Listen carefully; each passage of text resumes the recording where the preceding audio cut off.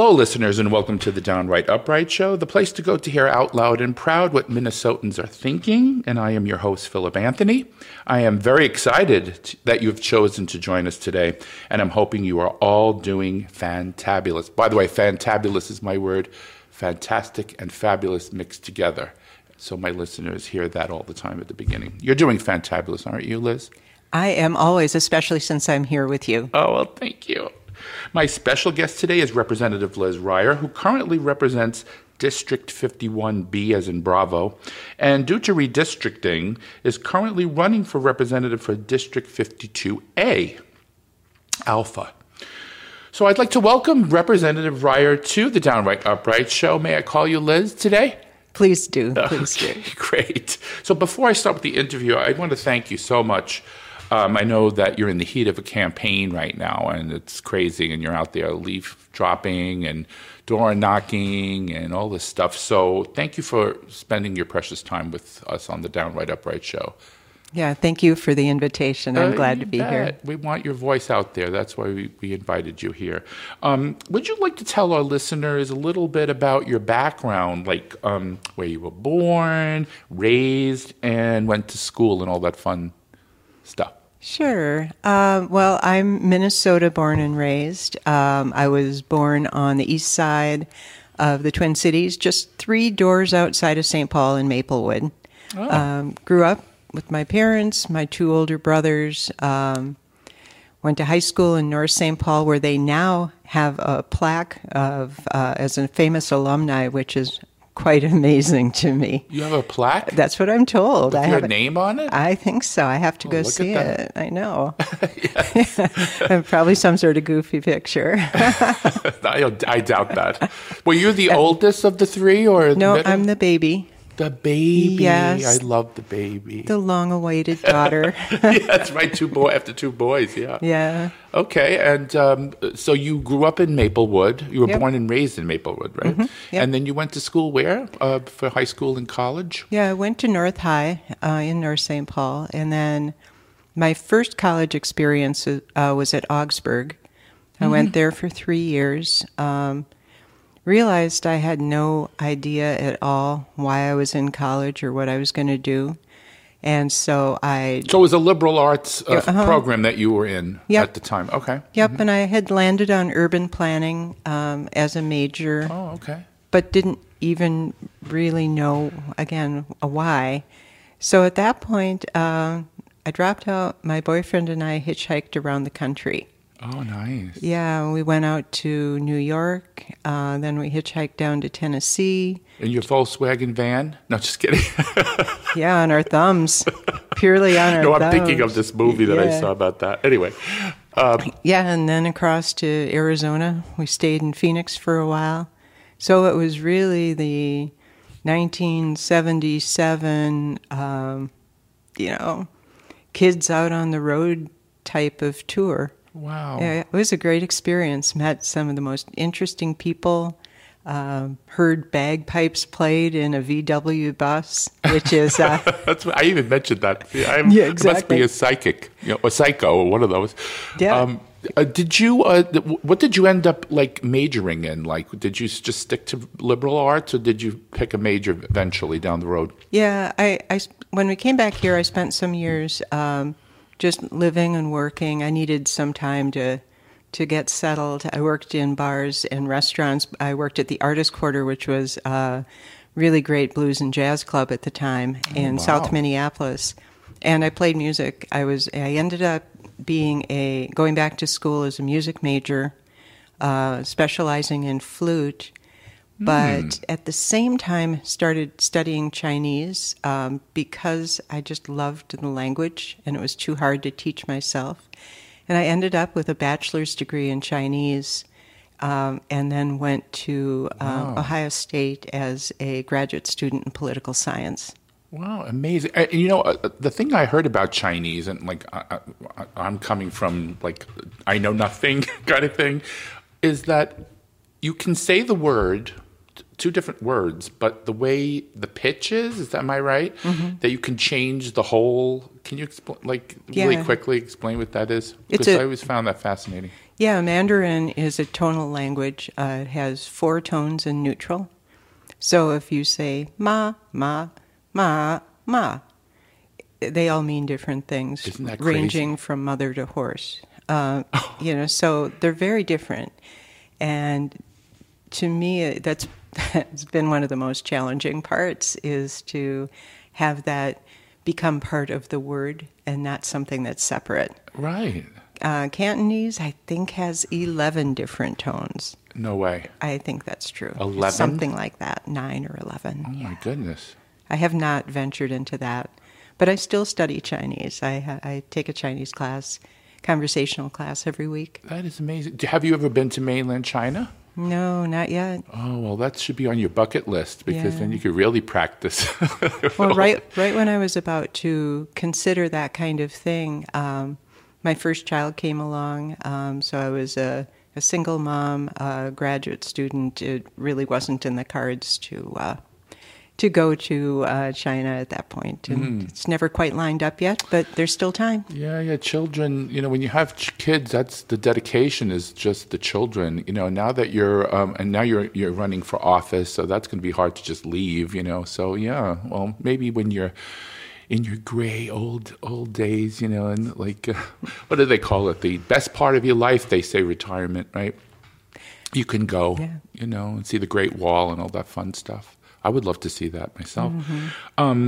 Was there a particular incident in your life, like, that prompted you to seek public office? In other words, did something creep into your mind to say, gee, I want to do this? Or was it somebody motivated you? Or, I don't know, explain to the listeners what planted the seed for you to become a politician, or I like to call it a public servant. It's better than a politician, has that negativity, so I don't like to use that word anymore.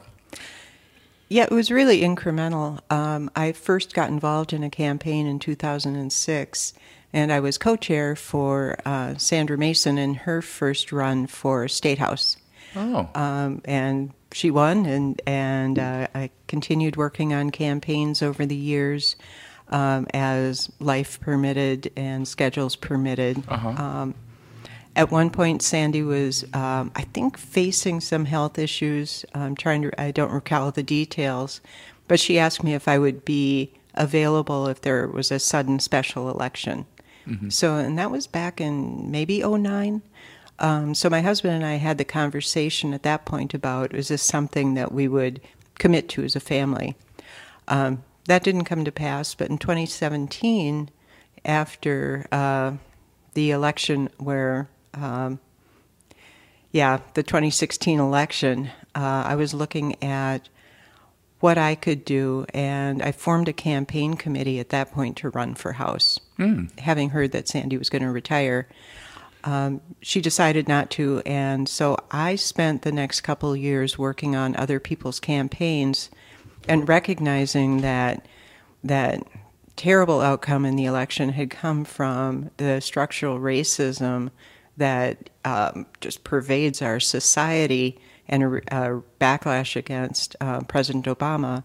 I worked on campaigns for women of color primarily, and some went through, some won, some didn't. But that's how I had been involved in campaigns for quite a few years. Then when Lori Helverson decided to retire as representative in the House and run for county commissioner, that's when I was approached very specifically to run for her seat, which would be open. And that's how I ended up as representing the area where you live. Yeah, you were my representative, and you were great. And I think when I want to go back to what you said, because that really was important for the listeners to know. This othering thing, when the Republicans other people, like using these scare tactics, do you think that's what's causing this Trumpism to bubble up and, pervade society? Because I don't remember anything really quite as awful. I mean, there always was racism. I'm not going to say that, but I mean, why is it bubbling up now? That's, I guess, what I'm. In your opinion, do you? Yeah, I mean, I think that he has given permission to the people who feel that way and think that way to be much more candid and outspoken and proud of their thoughts and their hate, and feel free to express it against the people who they want to other. I've also, though, have talked to enough people who are affected more directly, and because of my privilege as a white woman, I haven't, I didn't know how bad it was.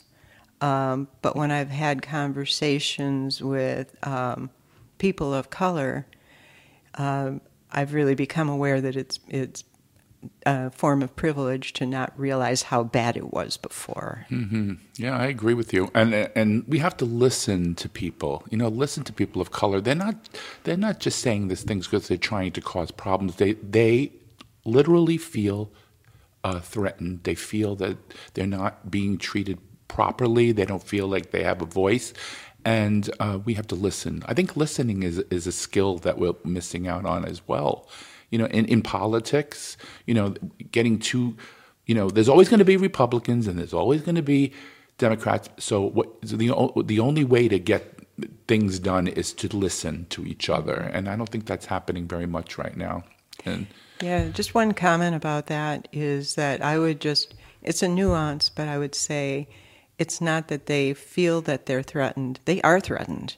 They aren't right. They're to. expressing that they're threatened. Yes, yeah, and we have to listen to that and address it, and not just let it go in one ear and out the other. So that's my big point. Yes, I agree. I'm sorry, I should have specified that better. But yes, and a lot of people in certain communities don't listen to that. They think that what about white people? It's always that whataboutism.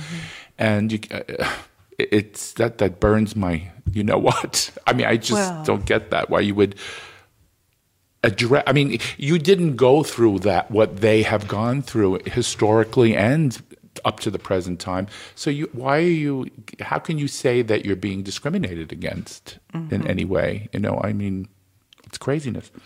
Anyway, so let's go to redistricting, your favorite topic.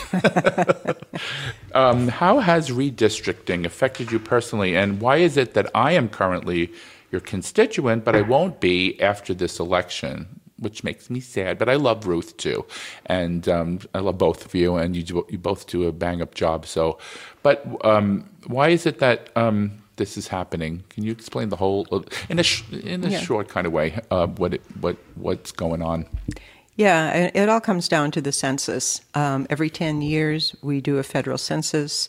We find out how many people now live in a certain area, and then we readjust our political boundaries to reflect that so that representation remains even.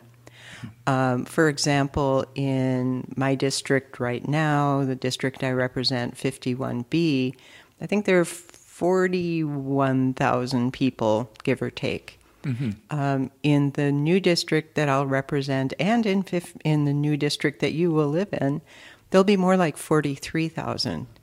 Now, that growth didn't happen evenly everywhere. And so we get redistricted, the lines get redrawn to reflect the shifts in population. And so that's the short version of why we have redistricting. It's a cause and effect. It's the next step after we do the census. But doesn't Minnesota do it a little more fairly than other states that actually the gerrymandering is very blatant and racist, basically, where they take... Like, I think, quote me if I'm wrong, I think it's Alabama or Mississippi, one of those states where they have one predominantly African-American district, and they just lump them all together, and, they draw really crazy lines, and they only have one representative in the whole state. In the meantime, they're like a huge percentage of the population of that state. Yeah, I mean, there's all sorts of terrible things that happen with drawing political boundaries all across the country, and it is a real form of structurally disenfranchising Yes. people based on their race, and assuming that will also reflect their political leanings. Yeah. Now, in Minnesota, the way we have done it in the past is the House draws up a map, the Senate draws up a map, we try to come to agreement, and then the Supreme Court steps in and does it. And that happened again this year. It was a little different because the census was delayed because of COVID. It just took longer to do the data collection, going to people house by house to get the information. And so while the House and the Senate were drawing up our maps, the courts were also doing theirs at the same time to be ready just in case we couldn't come to agreement. Mm-hmm. And I have to say, I was so impressed by the House process. The committee went all over the state, had outlines, had conversations with people about the place where they live and what makes sense to have lines, so that the districts in the state would really reflect the structure of communities.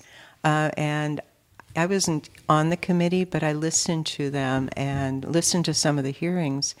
And it was really powerful to hear how much the voice of the people was included in thinking about what the districts could be. And I think Minnesota, out of most states anyway, I'm going to use, compare it to other states, is a lot more fair. Like what you just said, and Ruth Richardson also explained it, that, you're getting, okay, the House says this and the Senate draws that, and then if they don't agree, then the Supreme Court will, so it's not like complete control by Republicans, and they just cut it like this crazy mosaic. Yeah. And that's why we need to vote, because if we can keep control, we can have much fairer boundaries and districts in this state and keep it this way. Mm-hmm. So let's keep our fingers crossed that happens. One of the many reasons we all need to vote.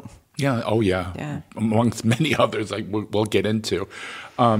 So I know that you and Representative Scott Dibble, who I admire from afar. I've never met him, but I've watched him speak and on YouTube and things like that. And I've read his platform, and I think he's an amazing man. So you and Representative Scott Dibble have introduced legislation protecting trans youth.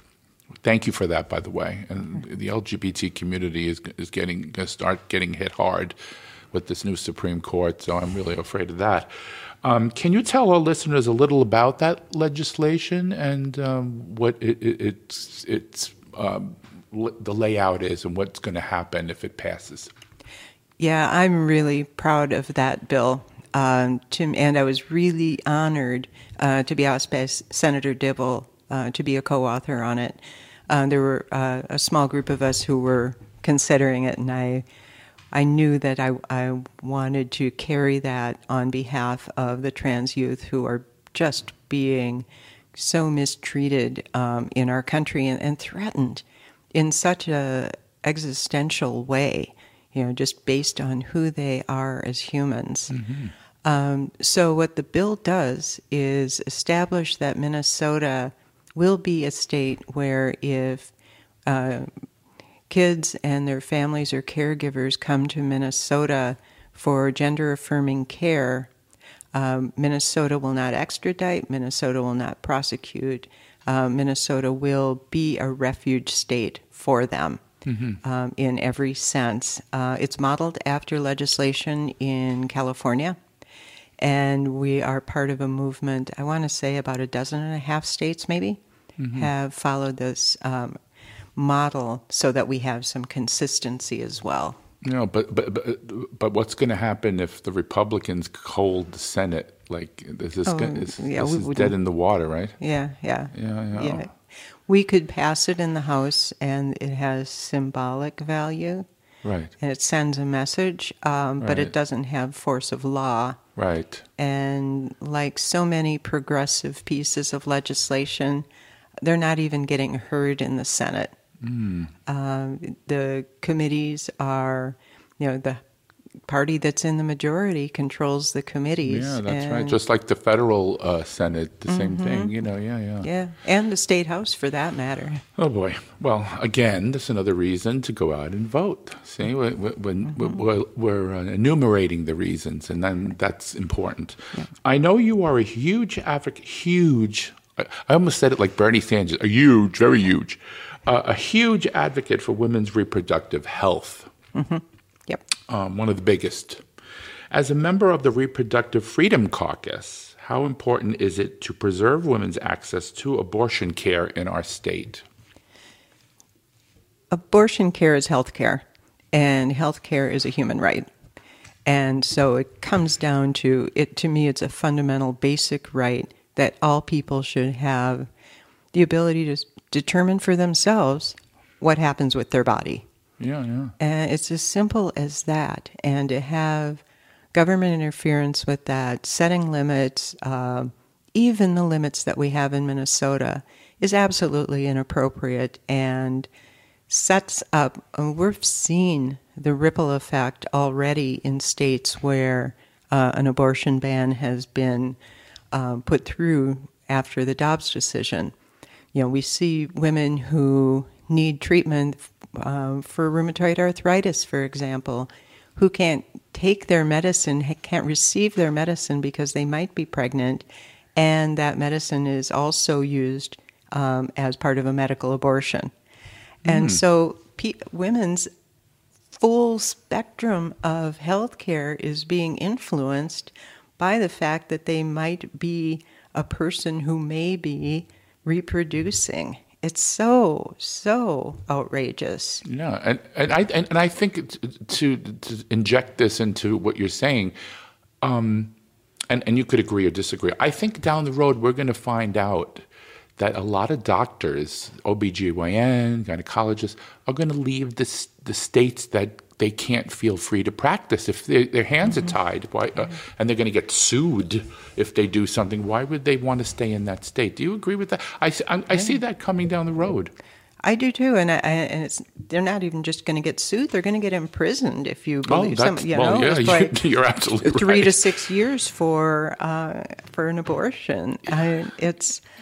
I love when you put it into perspective because I'm always thinking on the bright side. Oh, they'll just get sued. Oh, now they're going to go to jail. So like this is worse. Yeah. And I mean, why?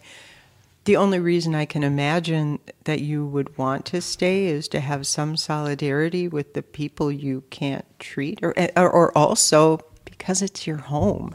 So you're being driven from your home and from doing the work that, to me, for most doctors is a calling, and you're having your ability to practice at the level where you can be saving lives, you can be helping people flourish, you can be giving them the service that they want and they're entitled to ask for.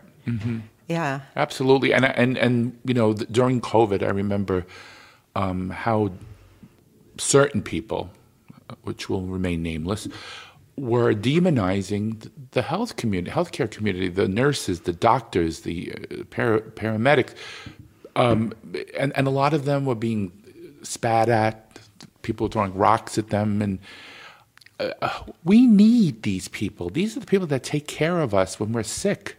I don't understand this whole demonization of doctors and nurses, and it's so disturbing to me. What do you feel the same way, or can you elaborate on my feelings? I mean, it's crazy to me.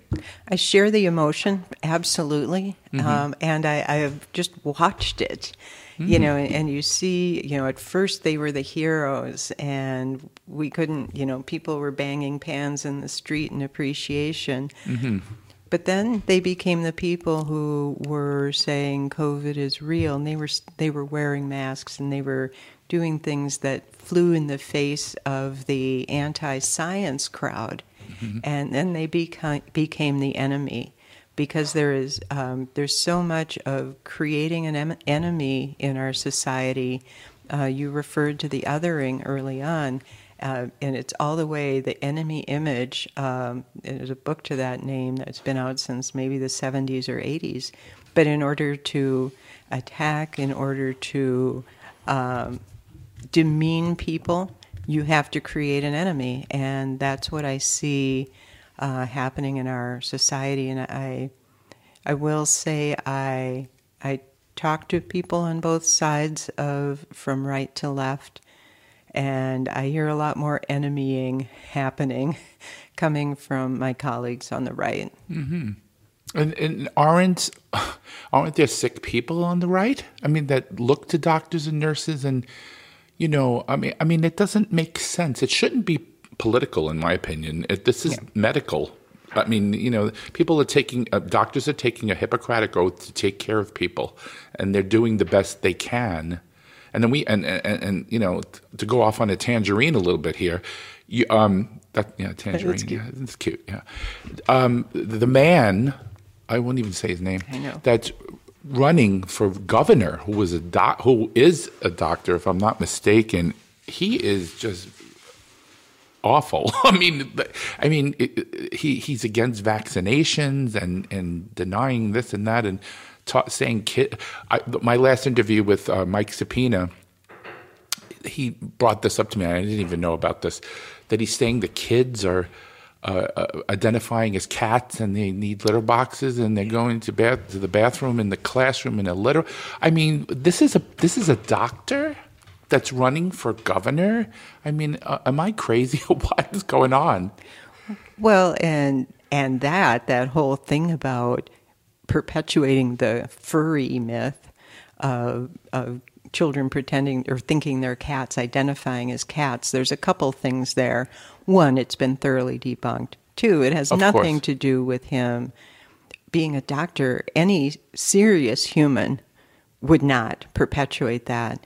And three, it's an attack on people, the LGBTQ community, the trans community, of saying that we're people who are not serious and our making a joke out of it. Identity is just like saying you think you're a cat. Give me a break. Exactly. I mean, I don't know one trans person that thinks they're a cat. I mean, it's so demeaning to me.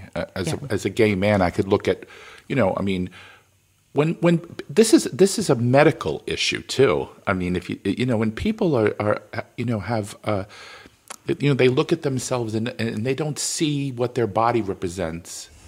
It's an issue that should be taken up very seriously. It's not a joke. Well, the level of depression and anxiety the suicide rates are heartbreaking. It's terrible. And the violent attacks, especially on black trans women, is terrifying and outraging. To me, if I could do anything single-handedly, somehow I would lift that wall of hate. And I don't know how you do that. To me, I've been trying to do it through trying to incite empathy with people who... That's the magic word, Liz, empathy. There's no empathy. People look at them as freaks and like it's not normal, quote unquote. This is a condition that people feel, and like we were talking about listening before, how we have to listen to people. Nobody listens to them. They're talking. They're voicing their concerns. They're saying, "This is what I feel. I don't feel comfortable this way, and this is what I need." And instead of just going, "Okay, we'll address that concern," they're making a joke out of it. And especially this guy running for governor is making a joke out of it and comparing it to. Which is not, like you said, it's not even happening. Nobody thinks they're a cat, and there's no litter boxes in schools, and it's just.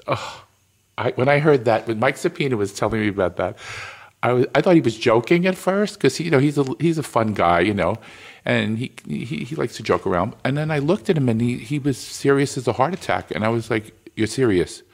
And then when I saw it on the news, I was gobsmacked. I couldn't believe it.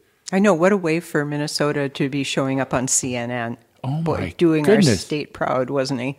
Yeah, it was on national news and all that. We look like a bunch of nuts now because of him, Anyway, let's move on from that gentleman. And here's another plug to get out and vote. Oh, yeah. Vote the whole ticket. Vote statewide. Everybody get out and vote. From Governor Walz all the way down to city council to, State House.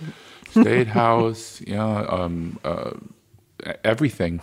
Yeah. Dog catcher, everything, mayor. Judges, yeah, absolutely. As you know, healthcare in America is tied to a job. It's the only country in the world that I can think of where that's the case. What can we do, or what can you do, if elected in the future, to make sure federal funds can be allocated to expanding healthcare to all people in our state? In other words, if we can't do it federally, could we do state in the state? Yeah, we're working on the statewide solution of the Minnesota Health Plan, and I'm one of the House co-chairs of the Minnesota Health Plan Caucus, so-called. It is essentially universal health care using the Senator John Marty model. There's a book by the same name. You can get it free as a PDF, I think, if you just Google Minnesota Health Plan. And, as any piece of legislation is, it would change and evolve as we go forward. But the vision of it, which I think needs to remain intact, is that all services are available to all people that aren't purely optional, like cosmetic, for non-reconstructive purposes. So, there's some, like a common sense exception, but reproductive care, all sexual health care, mental health care, hearing, vision, dental, the whole body, the whole mind, all of it would be covered in a way that stops the bankrupting. Yeah, I got your point. Believe me, I make a lot of my. I can't pronounce certain words that I have to do it 62 times. But it would stop the bankrupting of people, which incidentally happened to my mom after my dad died. I'm sorry to hear that. Yeah, she couldn't pay my father's final medical bills. Oh, geez. And ended up declaring bankruptcy. And to me, that's a bankrupt system. It's a system without a heart. So I've worked in the healthcare system for much of my career. I worked at Blue Cross for 12 years in research and in operations. And then as a consultant, I had as clients United Health Group, Aetna, Cigna, other Blues. And to me, I see the places where there is inefficiency just structured into it. Mm-hmm. You mentioned the employer-based system. That was a system that was designed back in World War II when there were wage freezes and employers wanted a way to attract workers, so they gave them the health benefits as something that they couldn't change the wages, but they could give them another value add. And it's grown into a system that creates tiers in practice of access to care. Someone like me, I've got a good employer-based system from a large company through my husband. Other people who are self-employed are out on the individual market or the small group market, and they're lucky to get something they can afford that has a huge thousands of dollars of deductible. Mm-hmm. And less access to care. Knocking doors, people talk to me about the trauma they're going through related to health care. Prescriptions that cost $500, $700, $1,000 to get filled, and what are they going to do about that? And so what can we do? I think we need to pass legislation that simplifies the healthcare system, removes barriers between and layers between individuals and the people who are providing their care. And, then you can say, we in fact have a healthcare system that's person-centered, provider-centered, and care-centered. Yes, wellness centered. Because isn't it right now the system that we have in this country is profit motivated? It's not. These companies are trying to make money. Wellness is not the goal anymore. I don't even know if it ever was, but before Obamacare was passed, and this is just appalling to me, you were able, an insurance company was able to drop you if they wanted to, right? If you were costing them way too much money, I mean, your health should be paramount. I don't understand why it's money and not health. Right, and the whole concept of pre-existing conditions. Yes, that too, yeah. Yeah, is like, okay, you had something happen once, you're no longer eligible for coverage for that, or it was up to the insurance company to decide what kind of coverage you could have. Yes. And thank God for Obamacare, because there's a lot of people that are alive today because of it. If you think about that. Yeah. And that was just a drop in the bucket. We need health care, widespread health care for everyone. But this was a first good step because people were being, like I said, being dropped. If you had a non-curable disease or you needed palliative care or whatever, oh no, this is going to cost way too much money at this point. We'll just drop you. And this was a wonderful thing that saved many, many, many lives. And the thing with the 26, you had to be 26 years old to stay on your parents. I mean, this kept kids in school. It was huge. Yeah. Well, thank you for that legislation. I hope it goes through, and we have to get the Senate though. We do have to get the Senate. And one of the things we're doing with that legislation is a series of forums around the state. We had one in Rochester already. We're going up to North Metro this coming Saturday to do a forum with 4 different members of the community, the business community, Rose Roach from the Minnesota Nurses Association, a couple other people who are all coming together and talking about the need for the Minnesota Health Plan and for universal coverage. And there'll be myself and a fellow co-chair from the Senate, Senator Jen McEwen will be there, all just building awareness and sharing information and hearing other people's stories about their experience with our current healthcare system, because you really need to know from all the different perspectives what works, what doesn't, in order to have a good solution. Absolutely, yeah. And again, thank you for this. This is something I'm hoping. This is one of my number one concerns is healthcare. If you're elected to represent District 52A, is that right? 52, I'll get confused.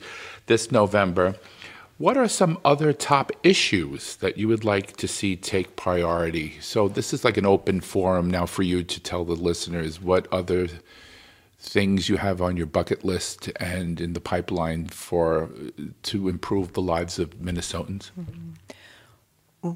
One of my top priorities is taking on the climate crisis. We need to be making different choices about where we get our energy, how we use our energy, how we prevent energy from being wasted between when it's generated and the end of its cycle. What I mean by that is I was lucky enough to be chosen to go to a seminar in Germany. It's an annual event with legislators, energy, utilities, regulators, and entrepreneurs under the auspices of the U of M. And it's sponsored by the German government to share information and learning and to all be able to better manage energy. And one of the things that we found is like about half of the energy that's generated doesn't get used, maybe like 56%. And so if you think about that, it's getting lost in the process of being generated, of being transmitted from generation through the transmission system to the use system. It's going out our windows, it's going out our doors, it's not getting used properly in industry. I mean, so there's all this waste that we could be recapturing and reusing. Just think about heat waste. Heat goes out smokestacks, just to simplify, that heat is energy. So how do you bring that heat back in and generate it through? It's thinking about being really innovative about all the different ways we can do those things. Moving into things like heat pumps for houses. Geothermal. Geothermal, yeah. That's a wonderful one. Yeah, Iceland is, I think, 99% geothermal, isn't it? I don't know, but I wouldn't be surprised. They live in the right place for that. Yeah, they do. Yeah. And Germany is doing a lot with. They ran into one of the same problems that we had here down in southwestern Minnesota, that they were generating energy from the wind turbines, but there wasn't room in the grid for it. In Germany, they're doing a couple of things. They're doing district heating, where they take that and they put it directly into heat water to heat buildings. They are converting it into green hydrogen for fueling things that cannot be electrified, like shipping and airplanes and certain factories. So they're looking at how do we take action, use this energy closer to the source, or how do we become able to move it around in a way that is net zero. And it was fascinating. There's so much we could be doing here. Absolutely. And I was very, very pleased that all of the different players in the system were there. It wasn't just people who believed in change. It was people who were going to have to put that change into action and regulate that action. And it comes back to having all of the parties' different viewpoints at the table to say, how do we solve a problem? We have all the stakeholders there. We have all the people who are affected, and make sure that we're all talking together so that we anticipate problems and solve them, anticipate risks and address them before we put a solution in place and then have it maybe not be as optimal as it could be. Yeah. I wonder if you heard this news report that was a couple of weeks ago when Hurricane Ian had hit Florida. There was one community, it was on the news, this fascinated me, that they use 100% solar energy. They had solar panels all over the place, and the thing was, on the right, they were saying, oh, well, they'll blow, the wind is going to pick them up and they're going to blow and they'll, be projectiles and be damaged. Not one solar panel. They were made so well. They were made for that community, for Florida. Not one left was broken, was picked up from the wind, destroyed by water, nothing. And the other places in Florida, as you know, they needed generators, they had no electricity, went out, and that was the only community in that hurricane where they had energy. They had lights, they had heat, air conditioning. They had everything like as if the storm didn't happen. And I was fascinated by that. I did not hear about that. Yes, it was on CNN, and forgive me for not remembering the name of the community, but if you Google it, you'll find the name, and it was fascinating. It was a report on CNN. I would encourage all the listeners to look at it, because solar is an amazing form of energy, and those panels are not. Don't listen to people. They say, "Oh, they crack and they break, and they don't work." Not true. Look at this. Through a whole hurricane, they're still there, and they were intact. And these people had their lights. They had their food was kept well. Their air conditioning, everything. It was just mind-boggling to me. Well, and building solar panels is, just another economic opportunity for Minnesota. Mm-hmm. And it's an industry that is not location dependent. It could be outside of the metro. It could be in northwestern Minnesota. It could be southeastern Minnesota. They could be establishing factories to be making the equipment and the materials we need for wind and solar here in the state and creating good jobs. Mm-hmm. Absolutely. Jobs. Renewable energy is so important in this day and age. Look, today is October. Let me look at do you know what today's date is? October 11th. It is going to be 79 degrees in October. Mm-hmm. Now, how many times can you remember in your lifetime living in Minnesota, this late into October, it was 79 degrees? I don't know. Maybe you can. I don't know. I'm not good at remembering dates. So when I people forget my anniversary. talk about, yeah, me too. When people talk about climate change, this is a perfect example. So we need an all-in approach. Yeah. Wind, solar, geothermal, everything that to make us more, our planet more thrive in a better way than it is now. So my overarching vision for doing policy is that if we look at climate change and climate resiliency and climate adaptation on the one hand, and we look at racial inequity and injustice and structural racism on the other, and then we say we have to work on, let's make it up, housing policy.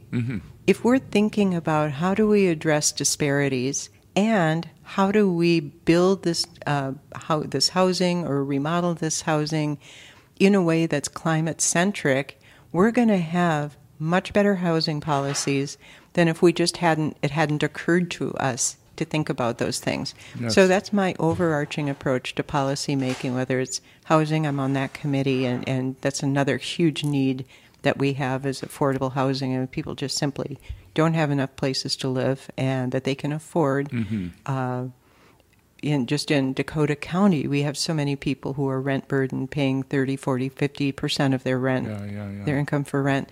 So how do we bring those lenses together and do policy that ticks a bunch of boxes in terms of making improvements? And that's how I legislate. Yeah, well, that's awesome. Thank you for that. Well, now we've come to the part of the show I like to call the shift, where I shift the questioning away from your job as a representative for the state and into your opinion of national current events. How's that sound? Sounds fun. So this is something where you have input, you can make a difference, and now this is something that is more out of your hands, but that you think that you can give advice or your opinion to making things better for our country now. So as you know, many states are making it much more difficult for certain Americans to exercise their franchise, their right to vote. If you were able, what could Congress do? In other words, if you were in Congress and you were able, what could they do to ensure equal access of all Americans to the ballot box? What would be some things you would bring forward? Well, I know there has been legislation offered and not passed that would codify election rights, and I would certainly move forward with that. And to me, it needs to allow people to, we need more flexibility on when and how people can vote. I'm seeing the erosion in terms of closing polling stations in communities that have a higher percent of population of color, for example. People, that needs to stop. Enabling mail-in voting, early voting, taking out the barriers that make it difficult or inconvenient, not requiring ID, which can be a barrier for the elderly, for students, for people of color, low-income people, new citizens. I mean, there are so many different people who can have a barrier to getting the kind of ID, and it creates a scarcity mentality around being able to vote when every one of us should want every eligible person to be able to vote. In Minnesota, people can't vote if they're on parole or probation after having served time for a felony. And Minnesota has one of the longest probation and parole periods in the country. And so we're disenfranchising people much beyond their time as a felon. And some states don't take the right to vote away from people even when they're incarcerated. So even if they paid their dues already, they're still ineligible. That's another Correct. word I can't pronounce.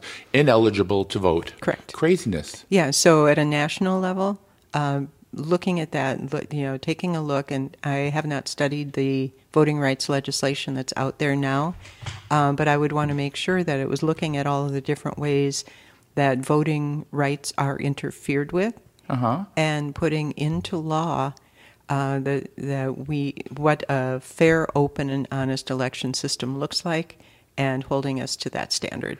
Now, some people have said, I don't know what your opinion is to this, you can address it, that the government should mail out to all people eligible voters, so that, in other words, people that have a social security number and that they've been naturalized or whatever, send them a card in the mail. They don't have to go pick it up. It's mailed to your door, and that would be your proof that you can vote. What do you think of that? Is that a happy medium between the one side saying you have to vote on election day only, and you can't, and then the other side where you just, they say that people are picking ballots out of, which is ridiculous. I've heard that one. Oh, there were people mailed 3 ballots and they were mailed 3 times. Voted 3 times. To me, I don't know how that's possible, because I know I only get one, and you fill out your name, you have your your card and the whole deal, and your driver's license number and everything. So, what do you think about that middle ground to it? I mean, if that's your only ticket to vote, I don't favor it, because we've all had things lost in the mail. I don't think. Yeah, that was my concern too. Yeah. And some people fall through the cracks. You may not get your card for whatever. You may move. I don't think that's a very good idea. Well, no disrespect to the USPS, but I don't think that's a very good idea. I'm just playing. Sometimes I like to play devil's advocate, try to give 2 sides of the coin. But I hear you. I think if you rely on something like that and you move, or you, like you said, it gets lost in the mail, or it goes to somebody else's house, or whatever. Or it gets lost on my kitchen counter in the stack of other stuff. Yeah. But the other thing is that you do have to establish who you are when you register to vote. You think? With a driver's license or the last 4 digits of your social security number, it's not just that you go in and say your name and say, okay, you can vote. There are standards that are enforced. And so, to me, it's like, let's just keep enforcing the standards that have been working very well, at least here in Minnesota, where we have virtually no issues with our vote. Mm-hmm. Because, they're saying, again, devil's advocate, that we can't trust the vote. People were taking ballots, and stuffing ballot boxes, and what are those drop boxes? I meant to say, and that's why they were removing them in red states, because they said they were stuffing them, putting extra ballots in there, and I don't know how you could do that. I know that there are applications for ballots being mailed to people, but that's not a ballot. That's an application for a ballot. So if you stuffed the box with an application, it wouldn't count. Yeah. So what leg do they have to stand on about this? None.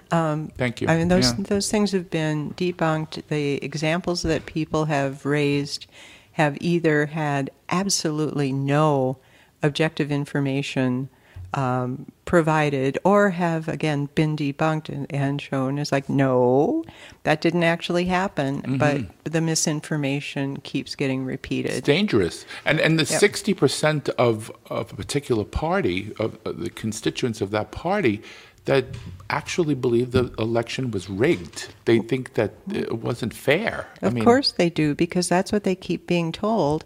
And it becomes this echo chamber. It's like, it wasn't fair, it wasn't fair, it wasn't fair. And the voter says, well, I don't know if I can believe it was fair. And then the spokespeople or the politicians say, yeah, see, people are saying they don't think it's fair. It's like, well, you were feeding that to them. Of course they're saying that. Yes. And my next question actually segues into this. On a prior show, I asked Representative Ruth Richardson about the preservation of democracy. And now I'd like to ask you about the very same question. What can be done to restore faith in our institutions as opposed to spreading misinformation that the election was stolen? Is there anything that can be done, or are these people it's just there and it was a seed planted by you-know-who, Voldemort. I keep using that term because the name we shall not mention. And are you a Harry Potter fan? I am. Very good. Yeah, Ravenclaw. Okay. I love Harry Potter. It's great.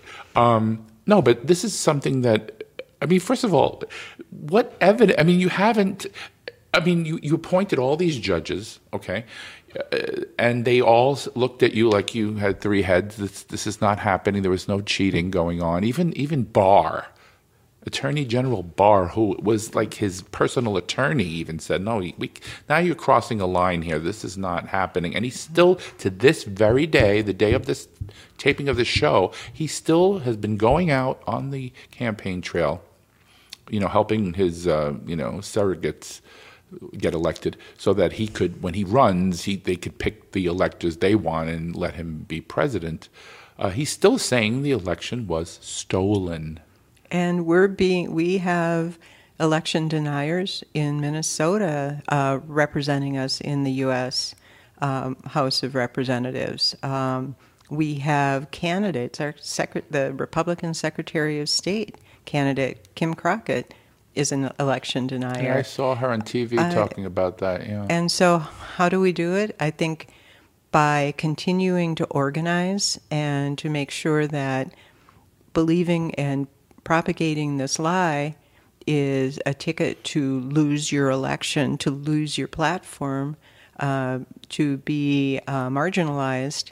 And I think if I worry about having it amplify because more people who are spreading that are getting elected. Yeah. But the answer is, organize, go out, work on this election. We've got 4 weeks left. I don't know how long after when this actually airs. It'll be before the election. Yeah, go out, get out the vote phone calls, get out the vote door knock, write postcards. Get out the vote work is actually really fun for people who might be nervous about phone calls or door knocking, because you're not trying to persuade anyone. You're just going to people who have already stated a preference and saying, remember to vote. What's your plan to vote? And people are really quite happy and glad to see you. So that's my plug for getting out and helping. Absolutely. And I heard something recently that I never thought of, and I want maybe your feedback from this. Lawn signs are actually helping get the vote out. I've had people say, they were sitting on their porch or in their yard and they had a lawn sign out there. Oh, who's that? Oh, I'm voting for them. And they believe in A, B, C, D, E. Mm-hmm. And the person goes, oh, okay, can I write that name? And then just from looking at that, and if you see a lot of your neighbors, interested in the same candidate, you start thinking, maybe this is the person I should be voting for. Mm-hmm. What do you think? Is that something that the reason you think behind lawn signs being important? Because before, people didn't really think they were important. Yeah, I mean, the truism is lawn signs don't vote, but I do think there's a role for name recognition. Oh yeah, because you get to the ballot and you haven't heard of any of the names, it's going to be pretty arbitrary. So just getting your name onto people's consciousness is useful. I mean, marketing people spend their careers doing that in consumer packaged goods. So, But my point was that if this one person said that to this individual, what about people driving by and going, there's a name there, I'm going to look that up. It has happened. I've heard people have said to me when I've called them or door knocked, yeah, I saw your name and I looked you up and I agree with what you said. Yeah, yep, absolutely. I have literally had that happen. Yes, even if it's one vote, think about it. Mm-hmm. Some of these elections, what are they, like 10 votes? Sometimes they come down to. I mean, especially in these smaller elections like state rep or state senator. or even city council members, judges, they come down to like sometimes 2-digit numbers, right? Well, Al Franken's win did too. How many votes was his? I don't remember. A couple of hundred, I want to say. Yeah, but that was but that's a state. That was a statewide election, which is crazy. Yeah, when you think about it. Okay, so President Biden gets blamed for inflation when the fact is that the entire world has felt the effects of the supply chain problems due to COVID and the fact that the former president placed tariffs on all goods imported from China, which in turn raised the prices of those goods. Meanwhile, President Biden signed a bill capping the prices of certain prescription drugs, helped students with their loans, created blue-collar infrastructure jobs, passed the chip bill so these items can be made here in America, and many other bills that help ordinary people. Why are Democrats not able to get that message out that they are truly the party of working class? What do you think is holding this because I guess, when you talk about inflation, people just blame the party in power, but if they don't know why it's happening, right? But all of these things that I enumerated that he has signed, why isn't that penetrating certain people's idea of who they should vote for? You know what I mean? I do know what you mean. I think some of it is that the GOP has been very good at honing a few fear-driven messages. Mm-hmm. And, I'll own this. It's very easy for Democrats to get into the nuance of policy. But I think the other thing is that it's the immediacy. Getting a job as a result of the infrastructure bill is great, and it's more remote than the price of a dozen eggs. And so people are feeling the immediate pain and ask to trust in longer-term benefit. And, I think that could be a piece of it. Yes. I've also had people just flat out reject the idea that the war and aggression in Ukraine has anything to do with gas prices, and more recently that the OPEC decision to cut production will have anything to do with it. It's like, all these things. These things really do affect it. And but we're educated voters. We understand those things. But just the fact, if somebody who doesn't pay attention to the news goes to the grocery store and looks at the price of a container of milk or eggs, and they're like, "Oh my God, it's President Biden." Now, if you were a smart voter, this is what I'm going to address. If anybody out there is not a Democrat and you want me to ask, I want to ask you this question. What is the Republican response to that? What are they going to do to change that trajectory of the prices? Because remember, we live in a capitalistic country. The president cannot call up, the egg company and say, you need to lower the price. Otherwise, we're going to, they can't do that. So what is the Republican response to inflation? They haven't said anything, have they? They're going to take your guns. Oh, is that it? Okay. Distraction. Ah. Oh, and the litter boxes in the schools. Seriously, it's distraction. Yeah, you know what? It's an echo chamber that immigrants. Yeah, one person says litter boxes, and it goes to the next person, and the next person hears that, and then all of a sudden you're not talking about the price of eggs anymore. Exactly. See, you got it. You're not talking about, but they're not going to address that issue. I have yet to hear one Republican say what they would do differently. But remember in Washington, when they had the House, the Senate, and the presidency, they couldn't come up with a replacement to the Affordable Care Act. They couldn't even take it out of law. And they don't have any answers. Yeah. All they want to do is obstruct. I think that's their main mission, if you ask me, but that's my opinion. And I have to say, I've been talking to people about this on the campaign trail, is that I would really sincerely like to have a second party that was a party of ideas, that was driven by values, had alternatives in mind, because then we could put the problem in the middle of the table, and all of those different perspectives would give us a better outcome. And I've been really disappointed in the extent to which we do not have that right now, at least not in the Minnesota House, House and Senate. Well, my next question, this one's important as well. I'm sure you agree that the Republicans are a noun and a verb in the border. That's all you hear. If you listen to Fox News, that's all you hear. The border, the border, the border.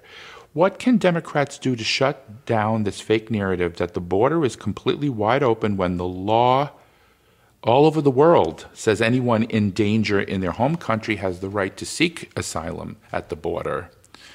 At the port of entry of that country, whatever country they wish to seek asylum at. So don't they understand that we have asylum laws? Now Trump was able to, I said his name. Trump was able to keep people back because of COVID, and that's the only thing he had that he could do because he couldn't change asylum laws. What's your opinion about this?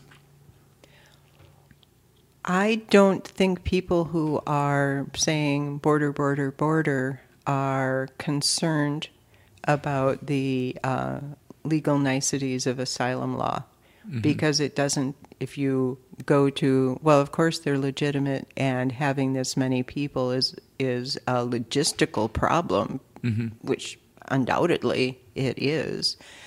But they're very busy propagating hate and fear. And so it's an excellent tool. I'm talking about fentanyl. Fentanyl is coming on airplanes and boats. It's not. I mean, if it comes through the border, it's coming at a very small amount. And on top of that, we have. I'm sure you know this, that the wall does not prevent fentanyl from coming here. There are things called tunnels, and airplanes, there was helicopters, boats.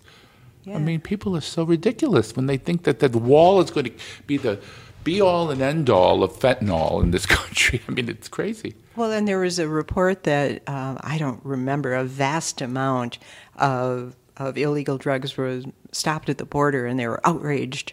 The right was outraged about it. It's like, wait, what? It worked. They were outraged? They were, yeah, because the drugs were coming to the border, and they were like, it was like, no, you missed the lead there. They got caught. They got stopped. Yeah. So, I mean, the other thing I would say about that is that it brings us back to our earlier topic of racism, because the immigrant line is very much directed up against black and brown people. And you don't hear it so much about immigrants who would be coming from Eastern Europe. Maybe we'd have Ukrainians come. That's not a problem, no. Right. But even Trump said it. He said, "Why don't we get more immigrants from Norway and Sweden?" Because I mean, he says what he feels out loud sometimes. When he was talking about the Mexicans, they're bringing drugs, bringing crime, and some of them are good people too. Anyway, unfortunately, Liz, we have come to the end of the show. Did you enjoy it? It's been great. Yeah, it's been fun, right? Was anything you wanted to say before we close out? Because it's kind of an abrupt ending. I just looked at the time. I'm like, oop, we're running long here. Please vote. Please help get good people elected.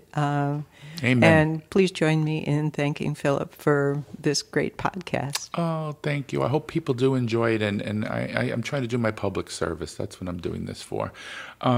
So for more information about Representative Liz Reyer, you can follow her on Facebook. On Facebook at Reyer, L. Reyer 52A. So it's at LREYER 52A. Is that right? And on Twitter at Reyer for House. And she has a website. Wow. LizReyer.com. Right? Mm-hmm. Okay. Easy to remember. And it'll be posted on this next to the podcast as well. And I'd like to thank Representative Reyer for sharing her precious time with us on the Downright Upright Show. And I'd like to thank our listeners for spending time with us today. And please stay tuned for more episodes on the Downright Upright Show in the future. And this is your host, Philip Anthony, saying ciao for now. Thank you, Liz. Thank you. Bye-bye. Bye now.